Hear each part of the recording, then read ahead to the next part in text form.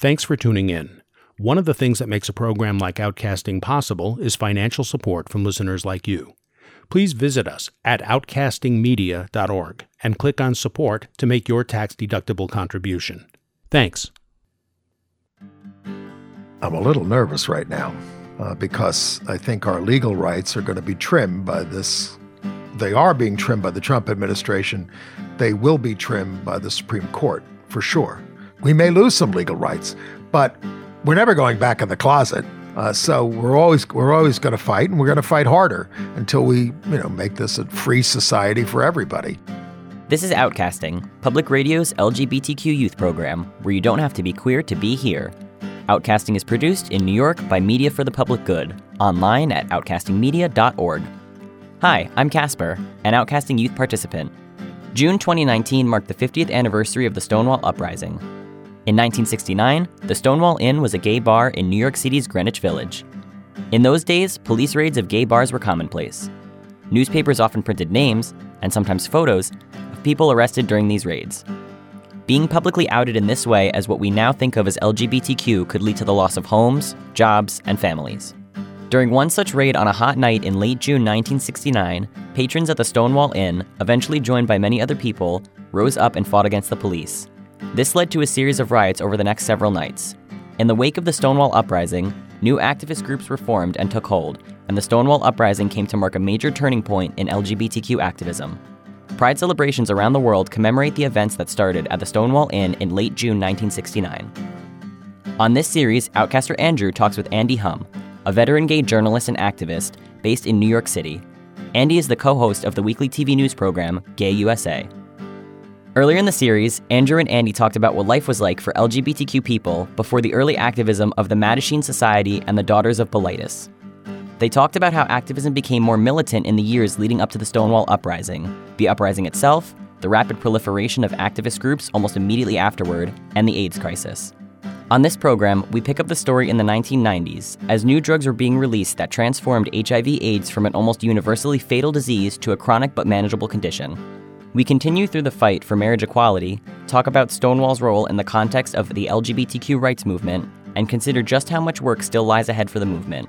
Outcaster Alex also comments on why it's important that everyone, not just LGBTQ people, have an awareness of Stonewall and the movement. This is the last part of a 3-part series. The entire series is available on our website, outcastingmedia.org. Andy Humm, thanks for joining us again. You're welcome. So you mentioned earlier that in the mid-90s, HIV/AIDS kind of made the transition from a death sentence to a more chronic but manageable disease. It wasn't gradual. It was abrupt. They discovered protease inhibitors, and it went from night to day. If you were sick before those drugs were put on the market, you were basically dead, unless you had a very slow-moving version of the virus, which some people did. But once those protease inhibitors hit in 95, 96, they called it the Lazarus syndrome. You were about to die, and you started taking these drugs, and then you made the comeback. And people have been taking them ever since, to the point where, look, it's no fun having HIV. You got to take pills the rest of your life. But it is now a manageable disease. So around that time, same-sex marriage started to sort of percolate in a small number of states, and that resulted in the Defense of Marriage Act. So can you tell us about that? Sure. Marriage was not on the agenda for the most of the groups. We didn't think it was even going to be possible to get married, so we were fighting for things like domestic partnership benefits at companies and in cities. It took us until 1993 to get domestic partner benefits in New York City through a lawsuit for the city employees, and many companies did it, and some of them had been doing it for a long time. And the major groups, HRC, NGLTF, all these groups, they did not want to fight for marriage. Some of it was, well, we don't want to be part of something that's a heterosexual institution. That's what they said. And some of it was, nobody supports this. It's going to be too difficult to get. People are going to fight us so badly, we're going to be big losers. But you had gay couples who said, no, we want to be married. There was a famous couple in 1971 who went and got married in Minnesota, and eventually their marriage wasn't recognized at the Supreme Court in 1971. Actually, it was just recognized by the Social Security Administration saying, you've been married since 1971. And there was another couple that did that in Colorado, where they were legally married because there was no barrier to people of the same sex getting married. There was nothing in the law that said people of the same sex couldn't get married. So they were married. Again, it wasn't recognized forever there, but they did do that. But the case that really brought things out in the open was in Hawaii. Some couples wanted to get married in Hawaii, and this was started by a local lawyer who was suing for this. Eventually, Evan Wolfson, he was then working at Lambda Legal Defense, got involved with the case, and they won the case at the lower court level. They won it. And that triggered the Defense of Marriage Act, which was passed by Congress in 1996 by a 5-1 margin. That's how much they hated us. I mean, I could name people today like Chuck Schumer, who's now the Democratic minority leader in the Senate, right? All these people, Joe Biden, all these people voted for the Defense of Marriage Act. No, Hillary Clinton and Bill Clinton, they supported it. Bill Clinton signed it. No same-sex marriage. No. It was a tremendous setback. And no legal gay marriages had even started in Hawaii because the case had been appealed to the Hawaii Supreme Court. So once they sort of passed the Defense of Marriage Act, they were allowed to ban it, and they did ban it. And then the right wing jumped on this and started passing constitutional amendments in as many states as they could, referenda banning same-sex marriage. This was horrendous for people in like Mississippi and all these states where there was hardly any visible, really, gay movement in many of these states. This is being put on the ballot. Their dignity and their lives are being put on the ballot, and we are losing these things big time. We didn't win any of them for the longest time. I mean, I could name a couple towards the end where we prevailed, but it was awful. It was just awful. So tell us about what exactly DOMA said. Well, it said two things. One, maybe Hawaii it didn't say Hawaii, but it said maybe a state wants to see, marriage in the United States up until that time was totally controlled by the states. They said who was married. States have different laws about who can get married among heterosexuals. In some states, you can marry your cousin. In some states, you can't, right? And there's different age limits for marriage around the country. So the states say who can get married. So what the federal government said was, you can go get married in Hawaii, and maybe they're going to give you some rights, but the federal government will not recognize it for federal purposes. So when you file your tax return, you're not married, even though if you're married in your state.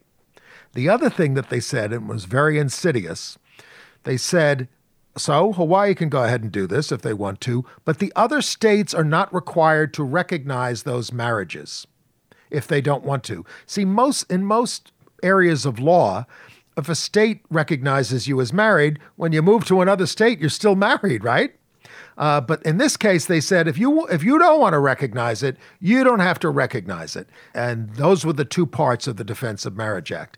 And they were eventually struck down by two different court decisions. One, the Windsor decision, which said that the federal government did have to recognize it. I knew Edie Windsor very well, and nobody wanted to take her case. Her wife, she had gotten married in Canada. They lived in New York.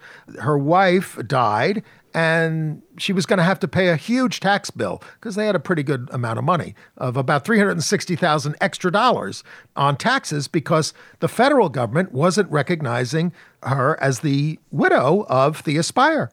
And she eventually won that case. And then Jim Obergefell brought this case up to say that my state has to recognize it too. Every state has to recognize it. And he eventually won that case so that all states had to recognize same-sex marriage. And again, those decisions were 5-4.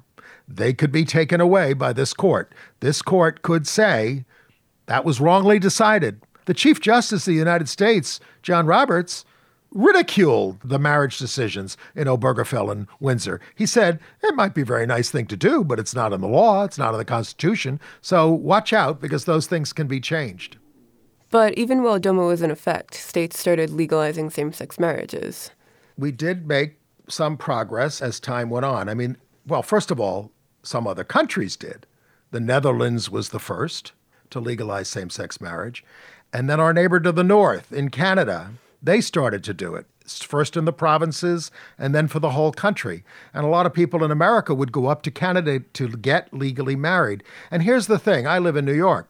New York did not recognize same-sex marriage, but New York did allow, if you got married up in Canada, or eventually in Connecticut or any of these other states that started to legalize it, when you came back to New York, you were recognized as married. That's what happened to Edie Windsor. She went to Canada, she came back to New York, she was married, even though you couldn't get married down in New York. There was a judge in New York in 2005, who ordered Mayor Bloomberg to recognize same-sex marriages and start doing it, and he appealed that to the Court of Appeals in New York, and we lost. The Court of Appeals said New York City does not have to recognize those. If the mayor hadn't appealed that decision, there would have been thousands of legally married gay people in New York, people from coming all over the world. I hate him for it. But yes, states gradually started to codify it and recognize it, and it had a sort of a snowball effect. And then once you had the Windsor decision, right, which said that the federal government had to recognize it, even Justice Scalia wrote in his dissent, you've given them a roadmap for legalizing it across the whole country. And yes, federal judges across the whole country said, yes, you do have to recognize it here, there, and everywhere. And it happened all very, very quickly. And I actually just read the other day that the evangelicals who are Trump's base, they were so shocked by the marriage decision because they had been so successful in banning same-sex marriage. That was their thing. And they did it in many, many, many, many states, right? Yeah. And then the Supreme Court says, you can't do that. That really mobilized them to want a monster, Donald Trump, who was an awful person, and they knew it, who would slay us, the women's rights activists, the gay rights activists, and he's doing it. He's taking away gay and transgender rights. He says, they keep saying things like, well, yes, the same-sex marriage is settled law. Well, of course it's settled law. It's settled until it's unsettled, and the Supreme Court can change their mind on it, and he's put enough federal judges in who may start overturning it. So that's the backlash. They want people who are going to turn the clock back on gay rights and women's rights and rights for African Americans. So to some, it might have seemed that after marriage equality was achieved, the main goal of the gay rights movement was finished. For example, the Empire State Pride agenda declared mission accomplished and closed up. Do you think it was right to do so? Absolutely not. There are always going to be issues. You know, they have a great organization in California that works on these things. They pass scores of bills affecting LGBT people every year in California. I'm so jealous of them, proud of them. We have a lot of work to do in New York and many, many things to do in many, many states. Of course, as you know, some states, especially in the South, are passing laws that say it's totally legitimate to discriminate against gay people, especially if you have a religious reason. This is the big fight that we're in today. The Federal Equality Act doesn't allow for that. You can have a religious exemption to applying the law in the sense that the Catholic Church doesn't have to ordain openly gay people, for instance, right? But it doesn't affect that in terms of religion. But if every religious person is allowed to choose what civil rights law they're going to abide by or not abide by, we're in a lot of trouble in a society, and that's where the Trump administration and the religious right wants to take it. I don't mean to be so depressing, but that's just the way it is. I mean, having to do the Gay USA show every week for the last 34 years, every week, and talk about these things can be very painful. And people say they get depressed by what we talk about. But there are tremendous triumphs also. More and more people are open. Young people can come out in high school and go to their proms, and there are proliferation of images of us on television from across the gender spectrum and the sexual orientation spectrum. So we have made a lot of progress culturally, but politically, this is a very tough country because it's not much of a democracy. We're controlled by a few small states that get 2 senators and the Electoral College and elect, monsters like Trump. So before we move on, is there anything else that you want to add about what fights remain for the LGBTQ community? Well, here's the deal. Until we get to the point where we can walk down the street hand in hand with our partners, any place in the country, any place in the world, we're not free, right? Until we can do everything that they're allowed to do normally, we're not free. And that seems to be a long way off at this point, despite all the progress that we've made. This is Outcasting, Public Radio's LGBTQ youth program, produced in New York by Media for the Public Good, online at outcastingmedia.org. June 2019 marked the 50th anniversary of the Stonewall Uprising, a series of riots that marked a major turning point in LGBTQ activism. Our guest on this Outcasting series is the veteran gay journalist and activist Andy Humm. He's talking with Outcaster Andrew about how LGBTQ life and activism have evolved over the decades. So some states and municipalities have laws protecting LGBTQ rights, including New York, which just recently passed gender. What's the status of federal Well, New law? York didn't just, you mean the state just recently passed gender. We passed it in the city a while ago, but not that, it was back in 2003. Most people in the United States live somewhere where they're protected, but half the states don't protect us. I mean, even though many cities within those states protect us. And, some states like Arkansas, where some cities have gay rights laws and transgender rights laws, they've passed statewide laws that say you can't protect gay rights unless the state does. And Tennessee has done the same thing. That's pretty heinous. Talk about local control. All these right-wingers say local control, except when it comes to us. So that's why we need the Equality Act that was just reintroduced into the Congress, which Donald Trump is never going to sign, but it's going to pass the U.S. House of Representatives. And there are enough votes for it in the Senate, but I doubt that Mitch McConnell is going to allow a vote on it, but maybe they'll find a way. And then, what will Trump do? Trump will probably veto it, and we'll have to wait for a new president. So there have been significant recent increases in transgender visibility, but overall trans acceptance and rights are sort of lagging behind gay acceptance and rights. So tell us about where the trans community currently stands in terms of what's been accomplished and what's still to come. Well, it's a funny thing because I've known transgender people and some people used to call themselves transsexuals back in the 70s. And in some ways, they functioned as society. They weren't so visible. But because don't forget, when you transition, most people who transition want to be known as the new gender that they are. They don't want to be known as a transgender person. They want to be known as just a woman or a man, which they become. You understand? So there was a lot of problem with visibility, that's part of the reason that the trans movement lagged behind. But now, transgender people are becoming more assertive, more visible as transgender, and they are fighting, and people are more aware of it. And of course, I don't want to be too controversial, but I have said this before. We're all on a gender spectrum. We're all transgender in that sense, the man to woman spectrum, right? There are very few people who are at the total end of the spectrum, totally butch or totally femme. I don't know what you want to call it. We're all in between somewhere, right? And gay people have to realize that the reason that people discriminate against us is because we're crossing gender boundaries. A man going out with a man, that's not right for a man. A woman going out with a woman, that's crossing a boundary. And that's why they go after us. That's why we've had a lot of success in recent years with suing for our rights in the absence of laws protecting sexual orientation and gender identity by citing sex discrimination under Title VII, Title IX, these federal laws that forbid sex discrimination. There have been cases going back 18 years where we've won these cases. And by the way, they're building to a head, and they're sitting in front of the Supreme Court right now, and they don't know what to do with them. They haven't decided what to do with them. I'm not optimistic what this Supreme Court will do, but that's how those laws have been used, because it is all about sex discrimination. And that's why, we're a child of the feminist movement, of the women's movement. If people can't accept the equality of women, it's very tough for them to accept the equality of LGBT people.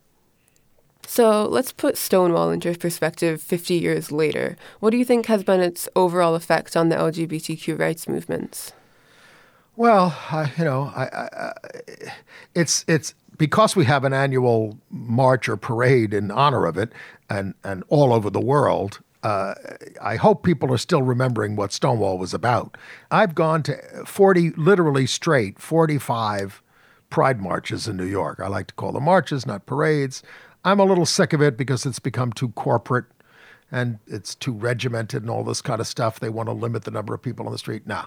So actually this year, I'm part of a committee from something called Reclaim Pride, and we're trying to have a separate march from the corporate parade where we're just going to march from the Stonewall up 6th Avenue to Central Park like people did in 1970 and have a gay-in and maybe a rally. That's what we want to do because we want people to remember that there's still a lot to fight for. We have a lot to celebrate. We have, but I mean, just having go-go boys on a truck gyrating around, that's something to celebrate, yes, but we can't forget how far we have to go, especially around the world. So that's why we're having a civil rights march this year for Stonewall 50, in addition to the parade.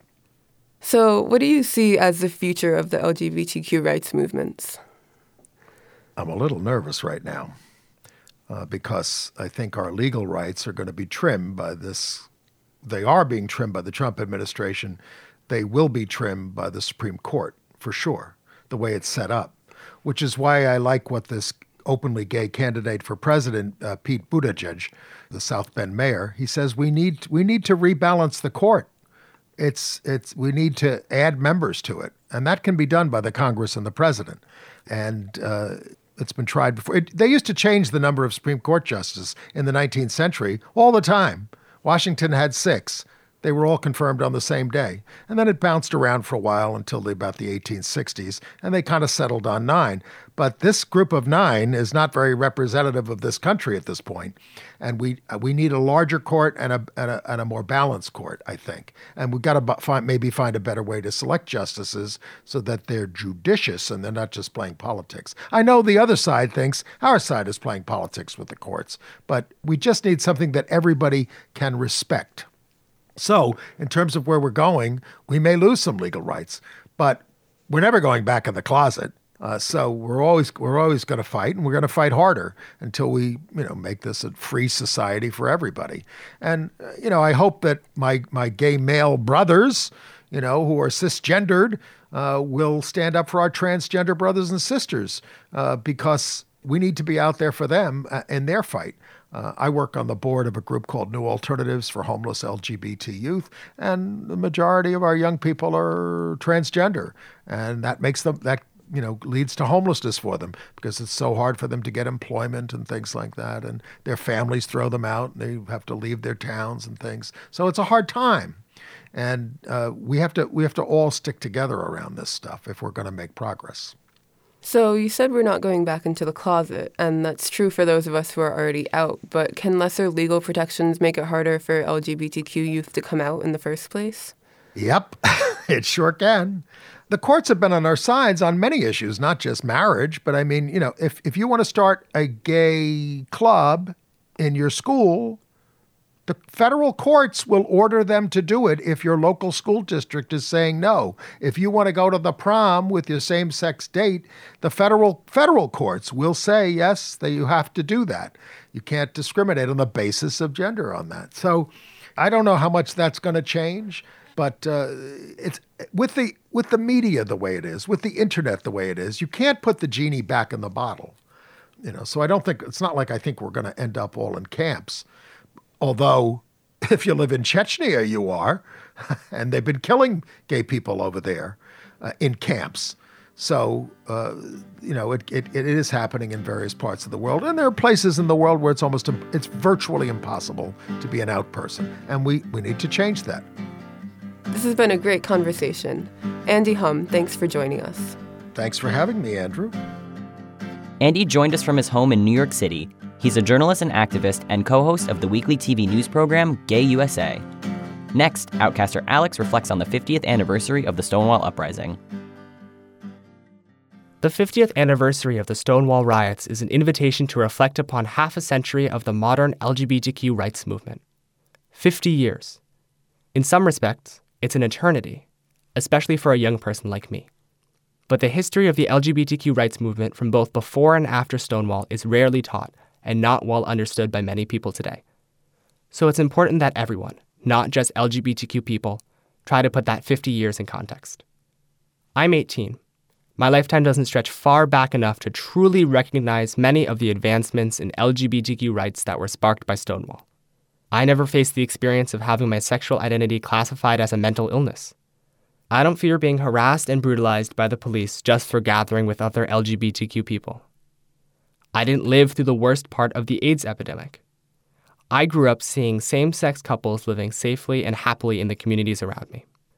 But I recognize that I live in a part of the country where being LGBTQ is generally pretty well accepted. There are many areas in the United States where it's much more difficult, where LGBTQ people continue to face these difficulties. And of course, LGBTQ people face even bigger challenges in other parts of the world. The accounts and stories of fear, violence, discrimination, and suffering that are an inevitable part of remembering the Stonewall riots are reminders that we can never be complacent. None of the modern rights we LGBTQ people have won came without sacrifice and hard work by activists who fought to improve public understanding of these issues and seek to get lawmakers and judges to help reduce discrimination. These accounts and stories also remind us of how fragile the bits of equality we've won actually are.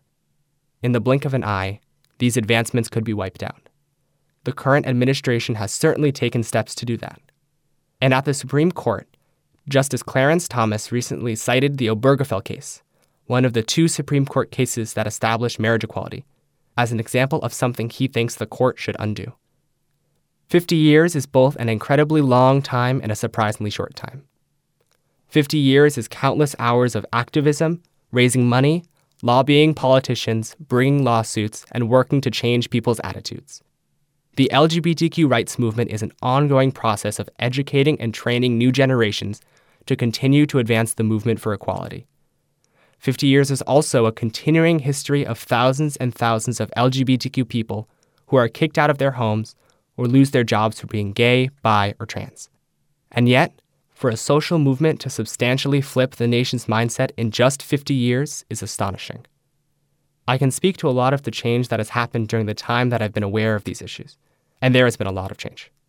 Beyond the legalization of same-sex marriage nationwide, it feels so different to be queer now compared to 10 years ago. More people are open to being educated, lessening the stigma of being LGBTQ. Considering the last 50 years of the LGBTQ rights movement brings 2 conflicting realities together. The progress made since Stonewall has changed the LGBTQ community for the better in countless ways.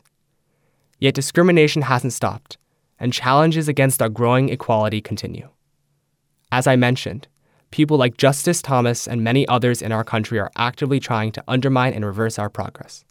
The status of LGBTQ rights is evolving and progressing, and simultaneously going backwards. In little increments, year by year, month by month, we must continue our activism to make more progress, even as we fight the people who want to turn back the clock. There's lots of work to be done. LGBTQ people are still discriminated against in all 50 states, in big and small ways every day. This has been the final part of a 3-part series. You can listen to the entire series on our website, outcastingmedia.org. That's it for this edition of Outcasting, Public Radio's LGBTQ youth program, where you don't have to be queer to be here. This program has been produced by the Outcasting team, including youth participants Andrew, Alex, Amelie, Dante, Lucas, Dhruv, and me, Casper. Our executive producer is Mark Sophis. Outcasting is a production of Media for the Public Good. More information about Outcasting is available at outcastingmedia.org. You'll find information about the show, listen links for all Outcasting episodes, and the podcast link. Outcasting is also on social media. Connect with us on Facebook, Twitter, Instagram, and YouTube at Outcasting Media. If you're having trouble, whether it's at home or school or just with yourself, call the Trevor Project hotline at 866-488-7386 or visit them online at thetrevorproject.org. The Trevor Project is an organization dedicated to LGBTQ youth suicide prevention. Being different isn't a reason to hate or hurt yourself. 866-488-7386 or online at thetrevorproject.org. You can also find a link on our site, outcastingmedia.org, under Outcasting, LGBTQ Resources. I'm Casper. Thanks for listening. If you enjoyed this edition of Outcasting, please make your tax-deductible contribution today. We can't do programs like this without your support. To make your donation, please visit us at outcastingmedia.org and click on Support. and connect with us on Facebook, Twitter, Instagram, and YouTube at Outcasting Media. Thanks.